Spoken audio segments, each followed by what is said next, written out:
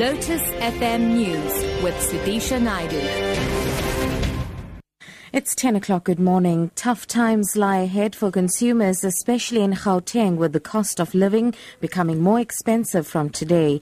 With the first phase of the new e-toll dispensation coming into effect, an increase in the price of fuel and municipal electricity hikes, debt will continue to drown consumers. Debt Rescue CEO Neil Root says that consumers should keep to a strict budget in this tough economic climate. In light of the electricity price hikes that we've been seeing, and there's a big probability that we're going to see interest rates going up later this year, and everything just contributes to consumers having a very, very tough time. Almost half of all credit active consumers are over indebted.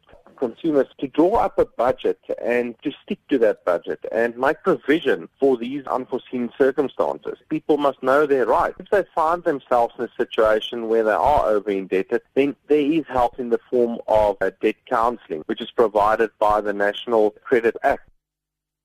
Bus commuters have been escorted out of the Mamelodi Bus depot in Pretoria and told to make other arrangements as there won't be buses tomorrow.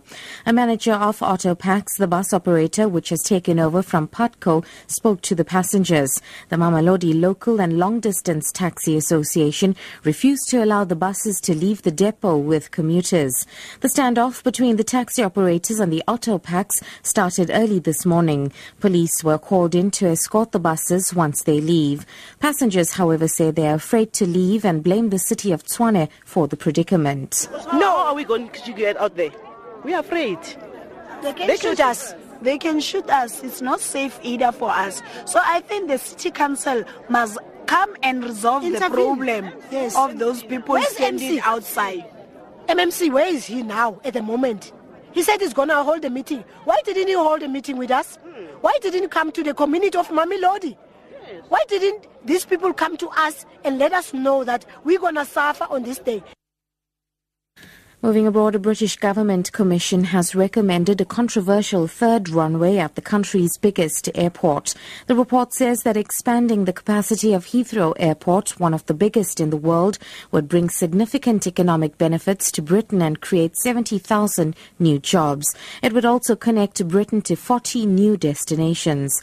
The BBC's Kamal Ahmed reports. After decades of delay and endless reports, the government's latest attempt at sorting out Britain's airport capacity problem is set to back the building of the first new full-length runway in the southeast of England since the 1940s. Business leaders have thrown their support behind Heathrow, saying that Britain needs a flourishing hub airport to connect the UK to emerging markets around the world.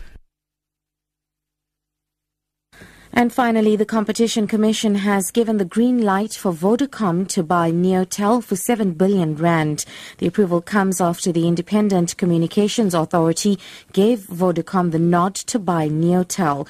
Vodacom's bid is expected to boost the mobile network's fixed line capabilities as well as its frequency spectrum for faster broadband services. Top story, tough times lie ahead for consumers, especially in Gauteng, with the cost of living becoming more expensive from today. For Lotus FM News, I'm SUDISHA Naidu. Your next update is at 11.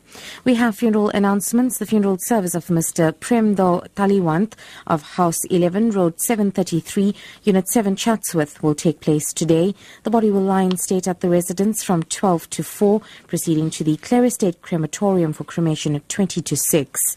The funeral service of Mrs. Savitri Singh of 23 Silky Oak Lane in Chiltern Heights, Shallcross, takes place today.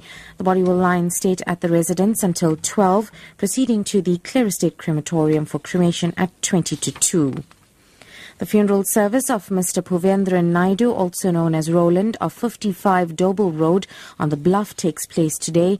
The body will lie in state at the residence until 11:30, proceeding to the Peniel Church in Merebank from 12 to 2:15. Thereafter proceeds to the Clare Estate Crematorium for cremation at 20 to 4. And the funeral service of Mansuklal Jina will leave the residence 1753rd Street in Bakerton Springs, proceeding to the Crystal Park Crematorium